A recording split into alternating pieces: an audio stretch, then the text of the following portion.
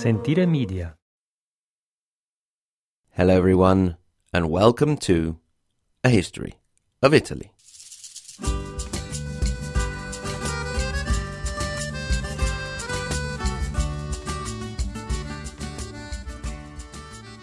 Episode 24, Outstanding Otto and More Mess from a Pawn Pope.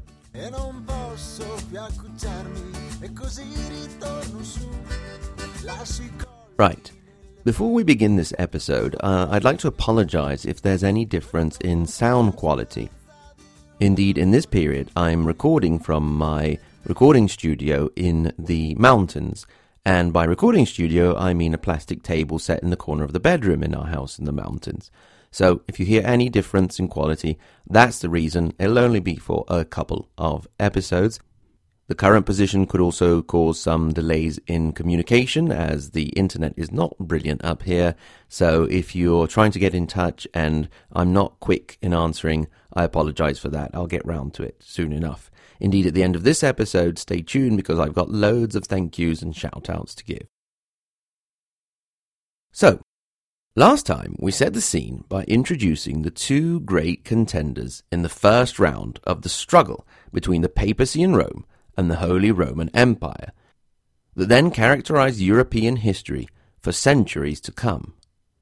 We saw how Otto I of Germany had become ruler of the Kingdom of Italy, thanks in particular to his marriage with Adelaide of Italy, the widow of the previous king Lothar, son of Hugo of Provence. Now, just to go back there a sec, Hugo was the third husband of the famous Marozia and the stepfather of Alberic of Rome. But anyway, what you really need to remember is that at the moment, Otto I, the Saxon king of Germany, had become king of Italy. Or, better, king of northern Italy.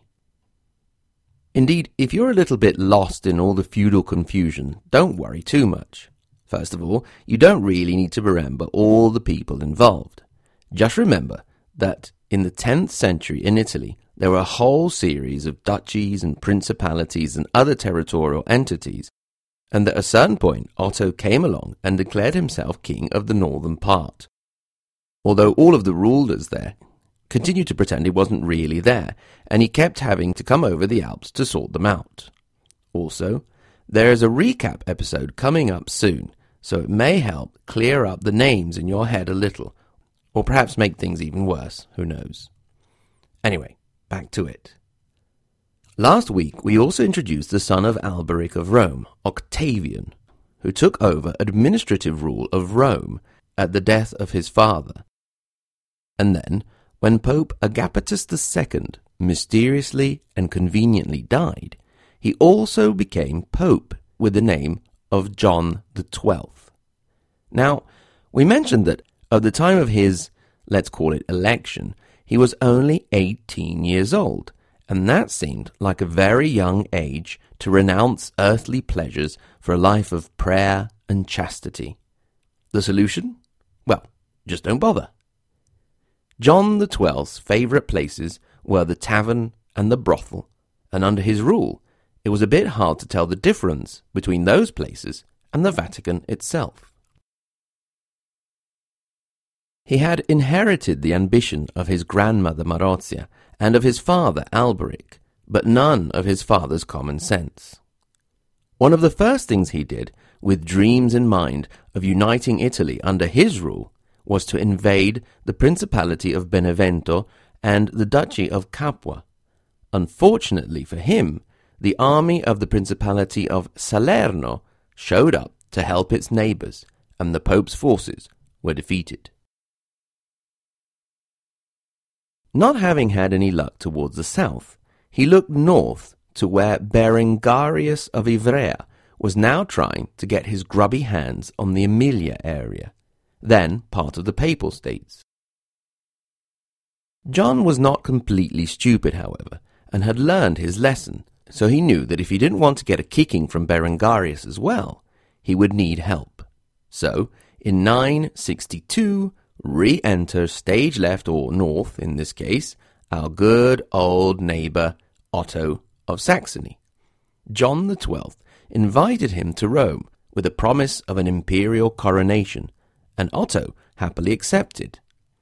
However, with the emperor on his way, the city needed to be cleaned up a bit, so all of the prostitutes were hidden away in convents for the time being. Otto did not have a really great holiday down in Rome, and the traditional Roman xenophobia meant that he got nasty looks wherever he went, and the tension was high. The soon-to-be emperor went everywhere with a heavy guard, and even during the coronation ceremony didn't feel safe, and asked one of his nobles, Ansfried, to keep watch over him as he bowed his head in prayer. When Ansfried objected that he too would have to bow his head to pray, his emperor answered that if they both bowed their heads, they may both lose them. In the end, the emperor kept his head, and we see the dawn of a new Holy Roman Empire. This one more Germanic than before, in the sense that it didn't have the French part of the ex-Carolingian Empire. Now, Otto had completed the third and last step in the DIY how to become a Holy Roman Emperor process. You will remember that the phases were 1. Get elected King of Germany. Check. 2. Go and get yourself crowned King of Italy. Check. And now, get the Pope to crown you Holy Roman Emperor. Check, check, check. You will also remember that when Charlemagne was crowned in 800, so we're now looking at 162 years later, Pope Leo III had craftily popped the crown on his head with the clear intention of sending the message that it was only with the authority of the Pope that the emperor could be crowned. Otto was a clever man, and he knew that there wasn't much he could do to overturn this precedent. But he did something really crafty. It was shortly after his coronation that he promulgated the Privilegium Ottonis, the privilege of Otto, which stated that, indeed, the emperor was crowned by the Pope, but said Pope could not be elected without the consent of the emperor.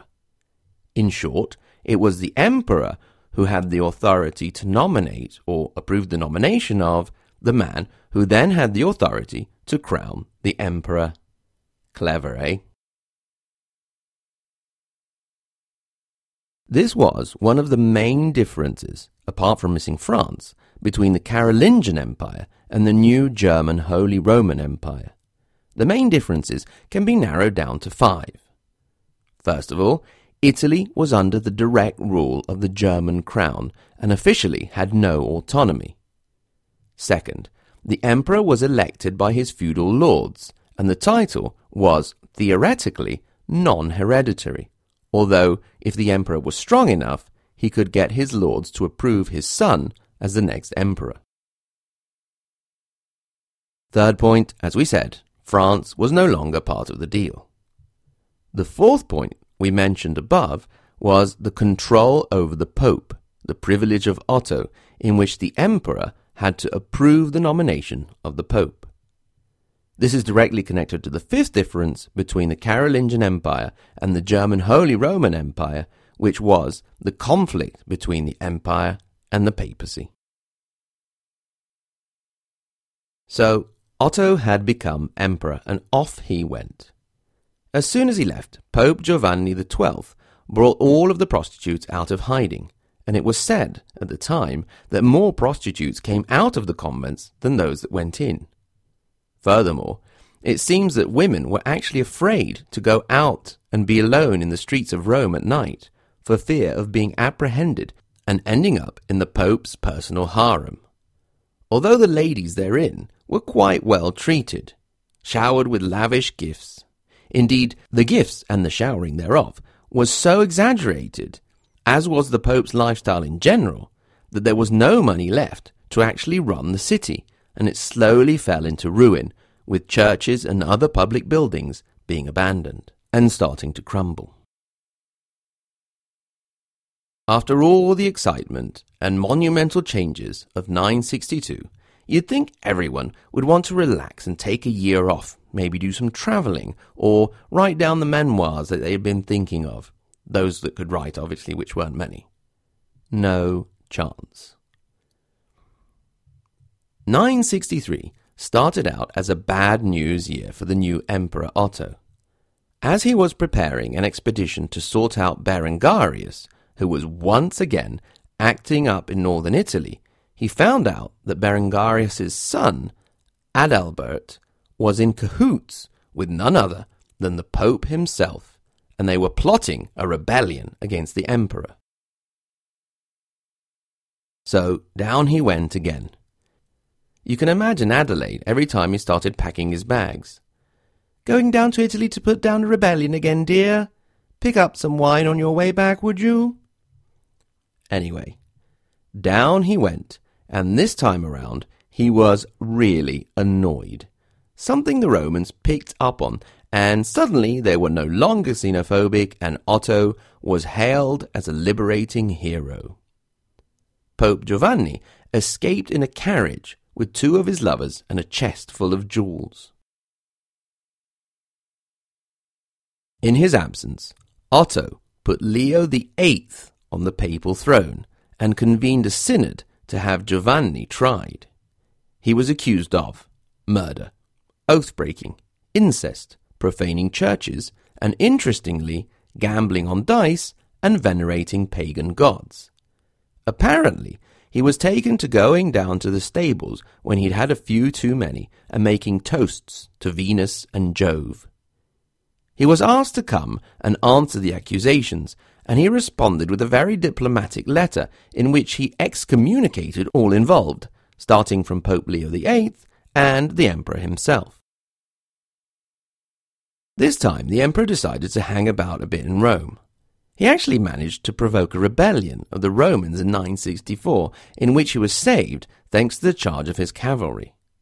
After that, he decided it was finally time to leave Rome for a little and go and fight the usual Adalbert over in Spoleto.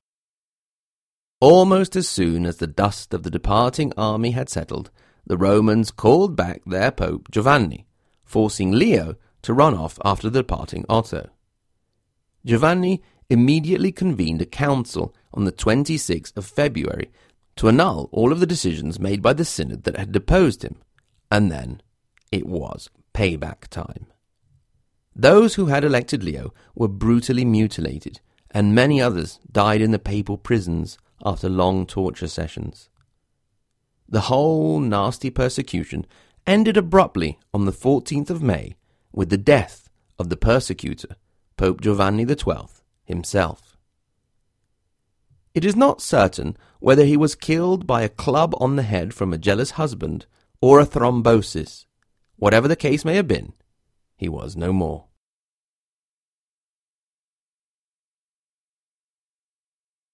The Romans at this point completely ignored Emperor Otto's whole privilegium thing and went ahead as they were used to doing and elected another Benedict, the 5th this time.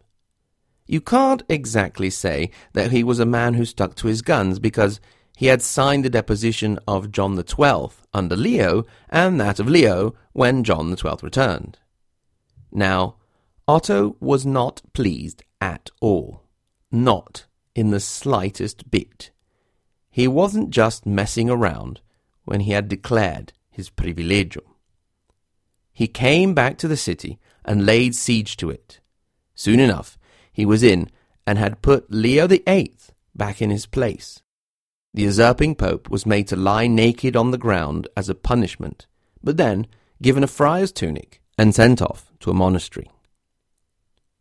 Unfortunately, that was still not the end of Otto's pope trouble. Leo inconveniently went and died in 965.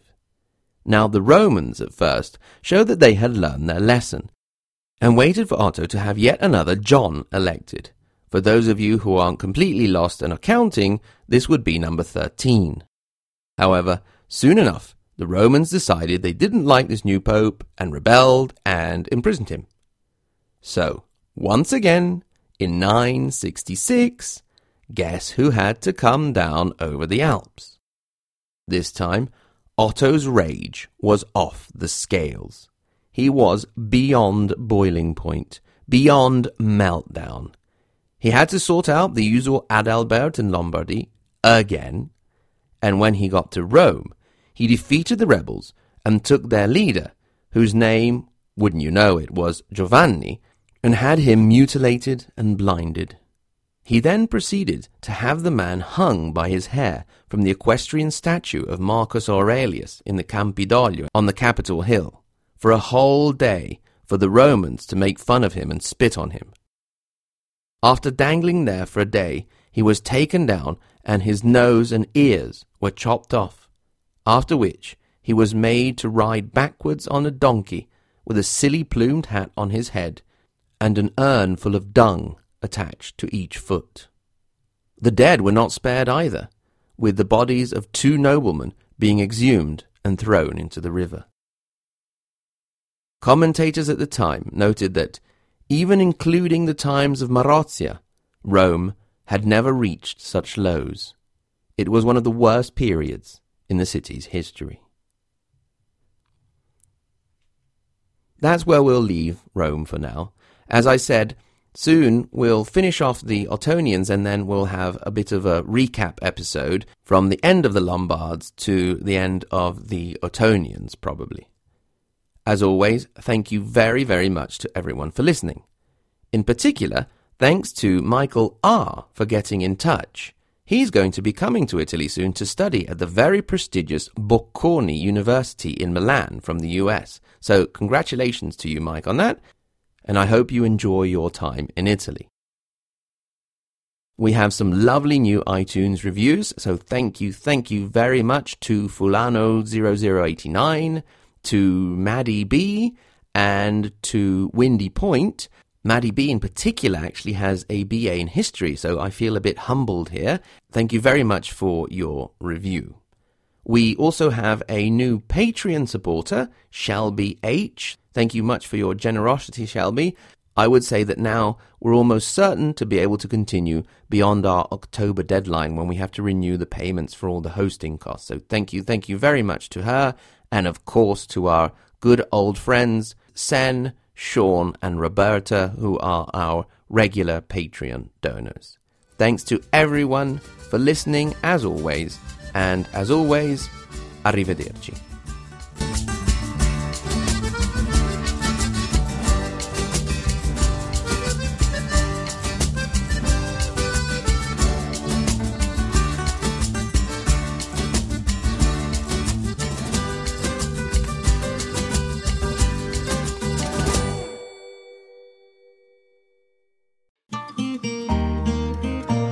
Sentire Media.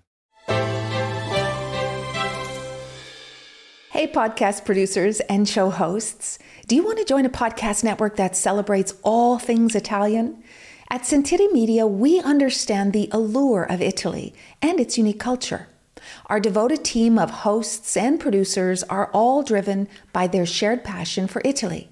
And we work tirelessly to create the best lifestyle podcasts and content that will whisk you away to the very heart of Italy. With us, you can savor the mouth-watering flavors, get lost in the stories from the past, break down the cultural barriers, and truly immerse yourself in the vibrant traditions of this intoxicating country. If you have a great podcast idea or are already in production and would like to join Sentire Media, head over to sentiremedia.com, that's SENTIRE media.com, and find out how to submit your show.